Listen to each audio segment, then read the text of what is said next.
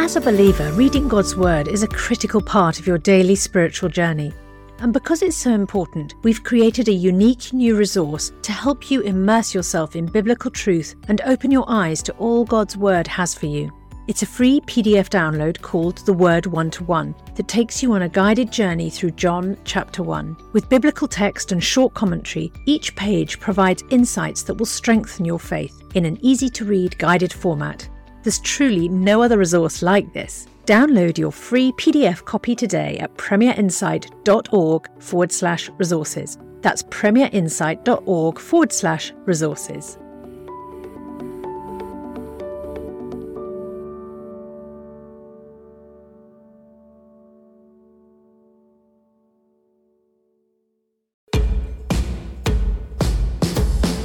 Understand, defend, and share your faith with confidence. This is Unapologetic from Premier Unbelievable. Thank you for joining us on Unapologetic. I'm Ruth Jackson, and before we hear from today's guest, just a quick reminder to visit premierunbelievable.com for more shows, articles, and resources. And you can also register there for the chance to win a free book. And if you enjoy listening to Unapologetic, then please do consider rating and reviewing it on your podcast platform. But now for today's show. I am delighted to be joined by Phil Knox, an evangelism and missiology senior specialist at the Evangelical Alliance. Phil is also the author of 2 books, Story Bearer and most recently, The Best of Friends.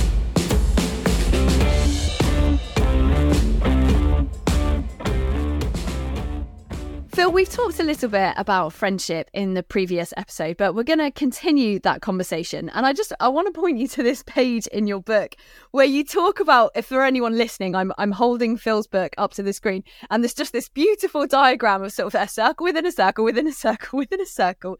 And you talk about circles of friends in your book, The Best of Friends. I mean, why can't we just be great friends with everyone? Phil, you're a friendly guy. I mean, why can't you just be friends with every single person? When my kids go to Sunday school, I tell them, if they're a bit like me, that they're a bit distracted, I tell them, if you don't hear the question, don't know the answer, 90% of the time, the answer is Jesus. So the reason that we can't be deep friends with everybody is that Jesus wasn't deep friends with everybody, and he was really, really intentional. But the reason that's the case is that, again, in the divine mystery of the incarnation, Jesus is fully God and fully human, but in his humanity, he inhabits finite relational capacity and finite time. And we don't have all of the time and relationship capacity available to be able to invest as well as we could in everyone.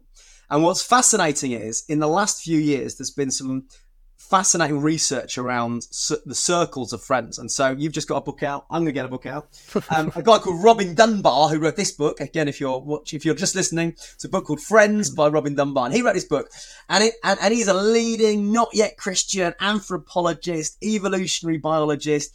And what he did was he tried to find the kind of correlation between the brain sizes of monkeys and their social grouping. And he found that the bigger the brain, the bigger the social grouping was. So he said, if we're mapping this forward, in terms of humans, what's the kind of relational capacity biologically of a human? And he came up with this number about 150. And so 150 is kind of about the average of the capacity of our relationship. Now, if you're listening to this and thinking, I haven't even got 20 friends, let alone 150. Don't worry. You're not meant to have 150 friends. That's just your capacity for people who you can know well. Then what Robin Dunbar did is he asked, how many good friends can you have and how many great friends can you have? And he found you can have about 12 good friends and about 3 great friends. And as I'm reading this, as I'm researching friendship, I'm like, that sounds really familiar. And it turns out that the Son of God, when he came to invest in his relationships, he had a very similar pattern. So in the book, I make the tangible jump between, Jesus had a 72 in Luke 10 who he invested in. You add on the women, you add on the other friends that he had, and I reckon you get to about 150. But we also do know that Jesus had 12 friends who he invested in. I think there's a cheesy line in the book that says something like, Jesus' greatest miracle wasn't the feeding of the 5,000. It was having 12 close friends in his 30s. And so he has these kind of 12 friends who he invests in, who are his good friends. Then he has Peter, James and John, who are the great friends. And so one of my encouragements in the book is to think about those relational circles and think about, many of us, as I've researched the book, many of us have lots of friends in the outer layers, but not so many in the inner layers. Or we feel stressed and frantic because we've got an inner circle of like 20 and we wonder why we're stretched and strained and our WhatsApps are full.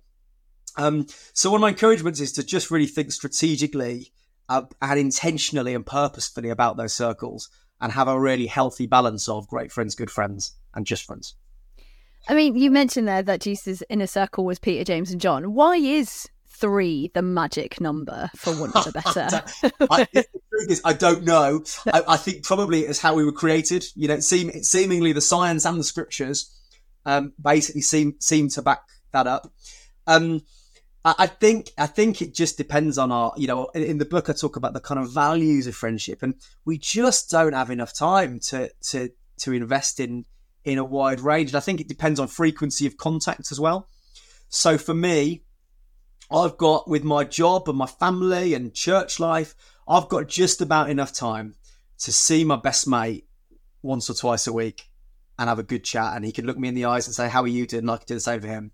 And then the others in my inner circle are my wife, who I see more than once a week, thankfully. But also have a phone call with my brother and sister. And that's what I've really pushed the boundaries with 4. But that's kind of my inner circle. I wish I had more time to invest in great people and to make other people feel more valued. I just don't. And I think for me, that's why it's a real challenge. But also that's why when you have to come to reality of that, it's really hard, because you have to choose. We have to choose how we spend our time. And we have finite amounts of it. Well, I want to talk a little bit about sort of how we choose those friendships and how we create those friendships. But before we do that, while we're talking about Jesus, I just, as I was reading your book and sort of, you know, thinking about Jesus and the close friends that he had, it did make me think, is it kind of uncomfortable, do you think, that Jesus didn't really treat all of his friends in the same way? I mean, do you think his approach to friendship is kind of at odds with the belief that Jesus should love everyone equally? Or is it a really separate thing? Can he sort of love the people that he's not best friends with? Yeah, right. But I also don't think we get to create God in our own image, right? So if we were making a perfect Jesus, we'd probably make him friends with everybody. We don't get to choose what Jesus. That's at the heart of a huge amount of issues within the Christian world at the moment. But that's the first thing. I think the second thing is, it does create. I think, do you know who I feel most sorry for? Andrew, because James and John in the inner circle, brothers. Peter in the inner circle, brother of Andrew. It's Andrew who introduces Peter to Jesus. I'd have been gutted. Can you imagine the moment, right, where they get to the foot of Mount Hermon, which is, they reckon, where the Mount Transfiguration takes place. And he says, you know, Thomas, Bartholomew, you know, you're staying there. Philip, you're staying there. Both, Simon, you're staying there. You know, Andrew, Andrew's like, what? What? They just would have been really awkward. But I think Jesus clearly is modelling something there. And even then, you know, Peter, James and John are useless at times as well. You know, Gethsemane, Jesus is at the lowest ebb spiritually. Father, would you take this cup from me? Peter, James and John come with him and they fall asleep. I reckon Andrew was back there awake.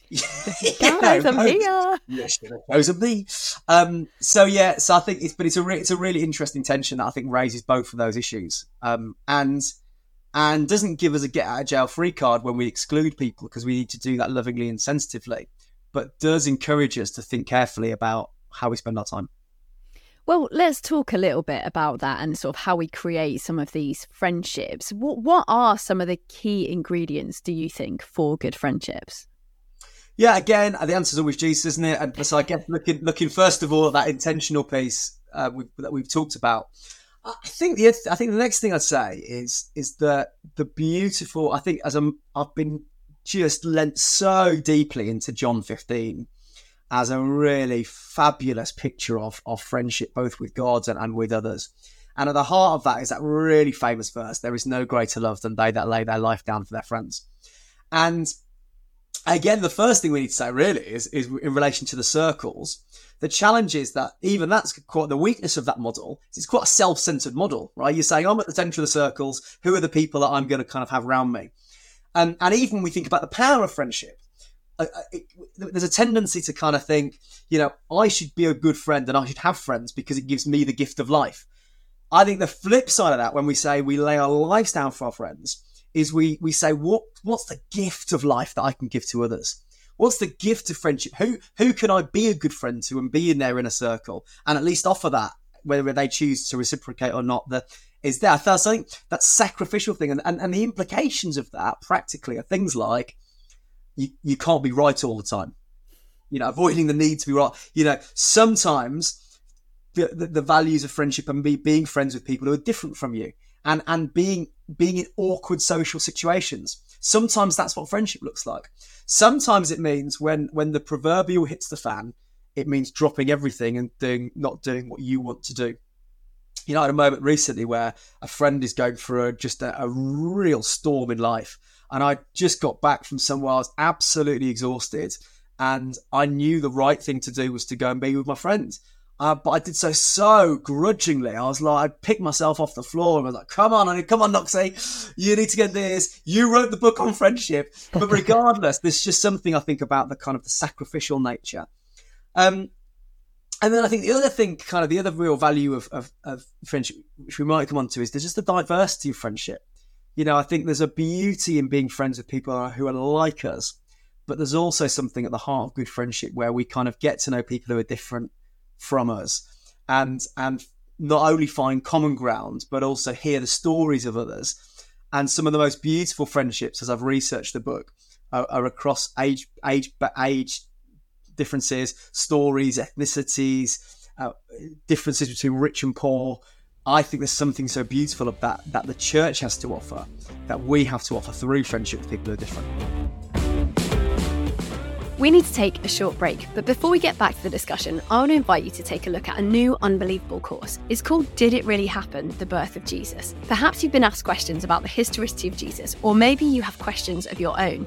We've made an in-depth course with experts and theologians diving into the historical accuracy and arguments for and against the Jesus birth narratives. You will be guided through all areas of the discussion with N.T. Wright, Amy Ewing, Darryl Bock and others. Check it out by visiting premierunbelievable.com/courses. You're listening to Unapologetic from Premier Unbelievable.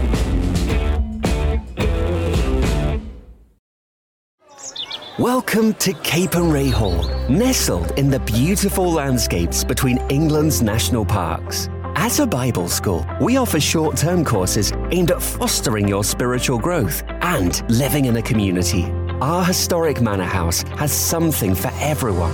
You can enjoy indoor and outdoor adventures, connect with students from around the world, and learn how to deepen your relationship with Jesus Christ. Search Cape and Ray England for more information. You shared some, I thought, really quite harrowing statistics in your book. You said that in the US, almost half of white people have no black friends, and a third of white Brits don't have any friends from an ethnic minority background. But why is diversity clearly so important in friendship? I think one of the breakthrough moments I had while researching the book was looking at the makeup of the disciples, right? So my premise is, I reckon 7 of the disciples knew each other before Jesus called them. They were fishermen from Bethsaida. I think, let me see if I can remember it. Peter, James, John, Andrew, Philip, Bartholomew and Thomas were all kind of from Bethsaida. They would have known each other, tight-knit fishing community. And clearly would have kind of got on. I think very similar age, background, story, ethnicity, probably would have laughed at the same things, voted the same way. I'm not sure the Romans were voted in, but, it would all have been very similar. But then this breakthrough moment as I researched was the kind of the diversity of the other disciples. And interestingly, even the 7-5 split is I think telling, where Jesus said, actually, most of your friends can be the same. You have, real common ground. And we're wired like that. We're wired to connect with people who are similar to us.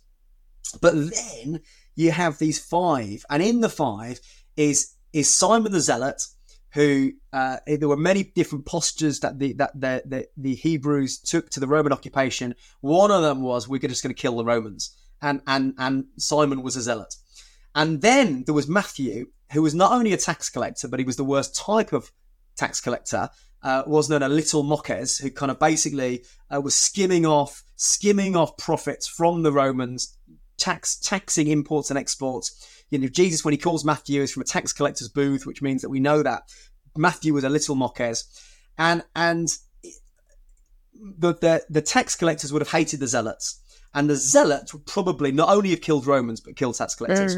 So Simon and Matthew in the room for the first time would have wanted to kill each other, and Jesus so demonstrates here that we are meant to be friends with people who we disagree with. That's interesting, isn't it? In the 21st century, in a kind of cancel culture moment, and not only that, but the Bible so clearly demonstrates all the way through friendship of different ages, friendship of different backgrounds, and especially in a kind of multicultural, multi-story, multi-wealth, multi-age Britain. We need to ask the question, how do we be friends with people who are different from us? And I guess, you touched on that, the kind of intergenerational friendship. We see that sometimes when it's done well within the church, don't we? Not always. But why is that so important, the intergenerational friendships? Because I guess often in the secular world, we don't see that. We see friends who are of similar ages, whether that's because they're work colleagues and things like that. But why is intergenerational so important, do you think? Yeah, I think again from both the world and the Bible. So first of all, from a worldly perspective, there's some harrowing stats around how many over 70s their closest friends is their television or their pet.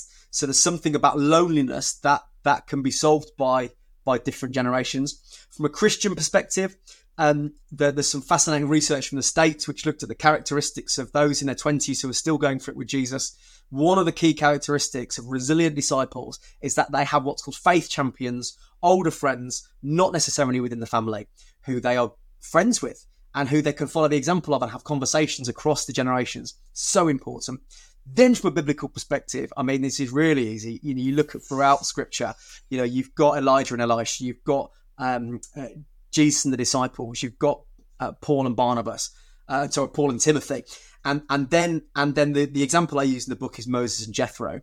So Moses' father-in-law has this really catalytic friendship with, where he kind of corrects him, encourages him, challenges him. But throughout scripture, you've got this generation to generation. The Psalms talk about, we will commend your works from one generation to the next. In Judges, it says, this harrowing verse at the beginning of Judges that says, that generation knew neither the Lord nor what he'd done for Israel. Well, whose fault is that? It's clearly the fault of the previous generation, right? They've not passed it on. So that's why intergenerational friendship matters so much. I mean, one of the factors that you talk about in the book being sort of a key ingredient for good friendships is vulnerability. That, again, seems to go sort of so opposite to what we're seeing in the world today, right, where, it's all about being strong and things like that. But why is vulnerability so important, particularly when it comes to friendship, do you think, Phil?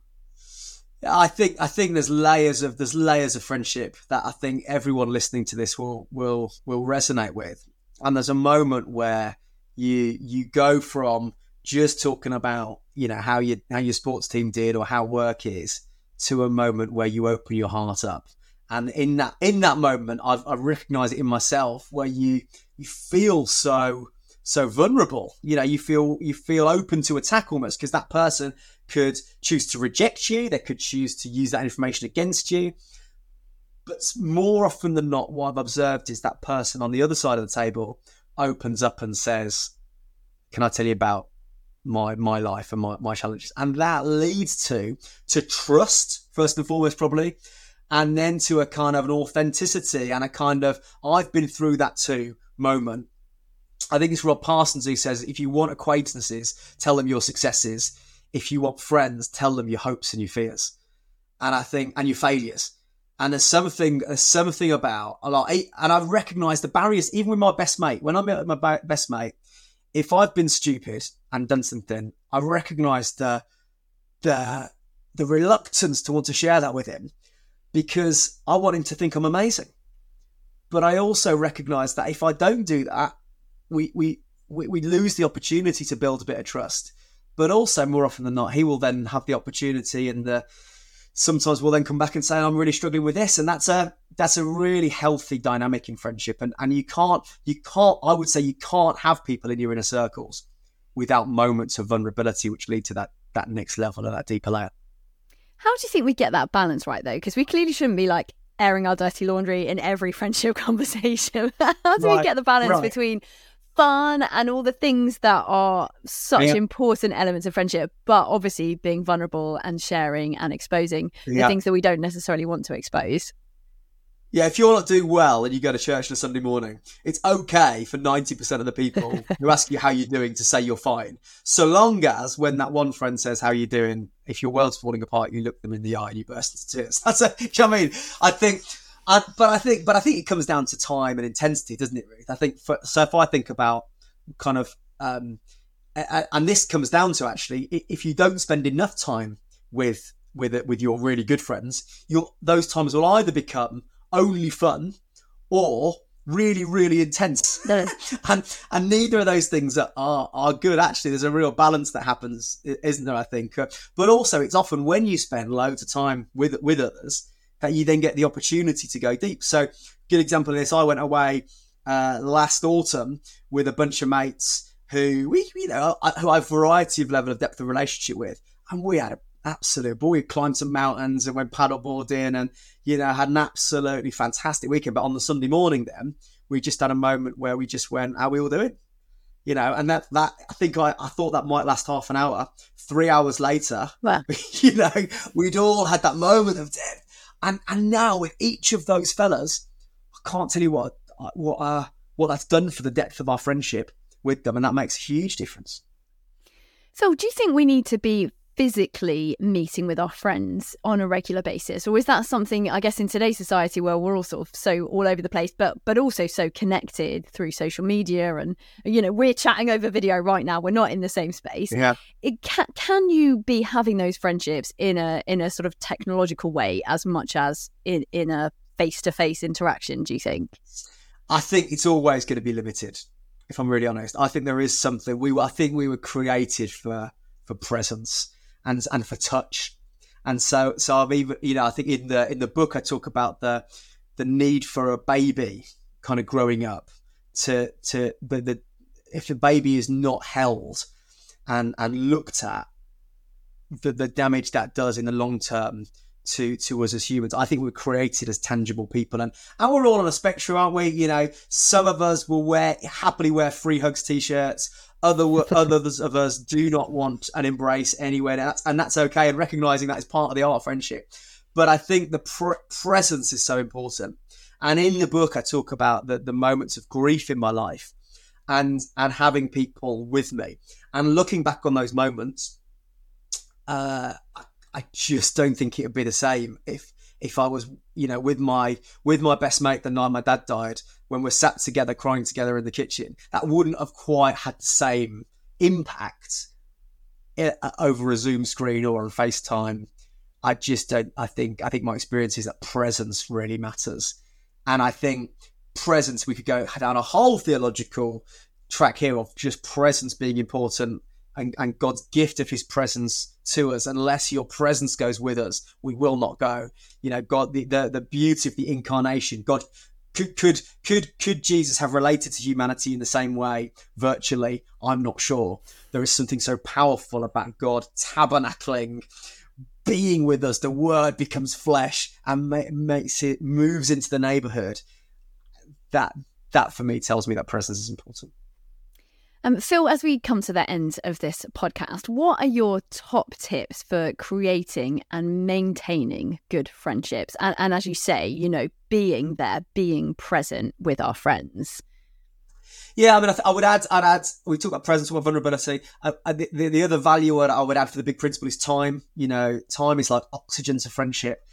Those three things combine, if you're looking for the kind of vital ingredients, how to grow a friendship, those three for me would be the big ones. But in terms of practically, the first thing I don't think we do anywhere near enough is pray for friends. So we pray for all kinds of things. I pray for my sons that they grow up to have really good friends. I pray for myself that God would introduce me to the right people. And in the book, we talk about how God is the great connector. God just, I love him I love the idea of God as the kind of the orchestrator of the social network and going, those two guys, they're going to get on so well. Let's make that happen. You know, I really think that how Jesus at the cross connects John with his mother, just that power. So I think pray. The second thing is that God's not the only connector at play. There are also some people who are really good at connecting people. And my advice is to get to know them. So I've got a mate called Andy, and Andy is just phenomenal at going, do you know this person? You need to get to know this person. And I reckon I know, 10 to 20% of my friends because of Andy. And so if you've got people that you look at and go, they make this stuff look effortless. They're good at that. Get to know them a bit better. You hang around more with them, you'll get to know more people. I think that's and churches are full of those kind of people. I think then there's an art to then kind of finding common ground, an art to the right questions, the right conversations. No one teaches us this stuff. There's very few books on this stuff. But I think there's something about kind of saying, my favourite question when I meet someone is, what keeps you busy when you're not here? We're chatting on whatever it is, a Tuesday. What keeps you busy on a Tuesday afternoon, Ruth, normally or whatever? You get to know people's work or their hobbies. Asking open-ended questions. Tell me about this part of your life. Getting to know people, finding common grounds, the vulnerability piece we've touched on. And I think then there's no substitute as well for being there in the highs and the lows of life for friends. And so, I was best man at a wedding a couple of weeks ago. I spoke about the groom and said, I will never forget the moment when my mum died. They provided the bulk of our meals for the best part of 2 months. I'll never forget that. In terms of my depth of my friendship with him, I'll never forget that. And so I think, and at the same time, that was a valley moment when mum died. On Saturday 2 weeks ago was a mountaintop. So we get to celebrate with the best of our friends, the mountaintops and the valleys of life, and making the most of and making choices to make sure we're there and offer ourselves and accept the invitation in those moments. All of that helps.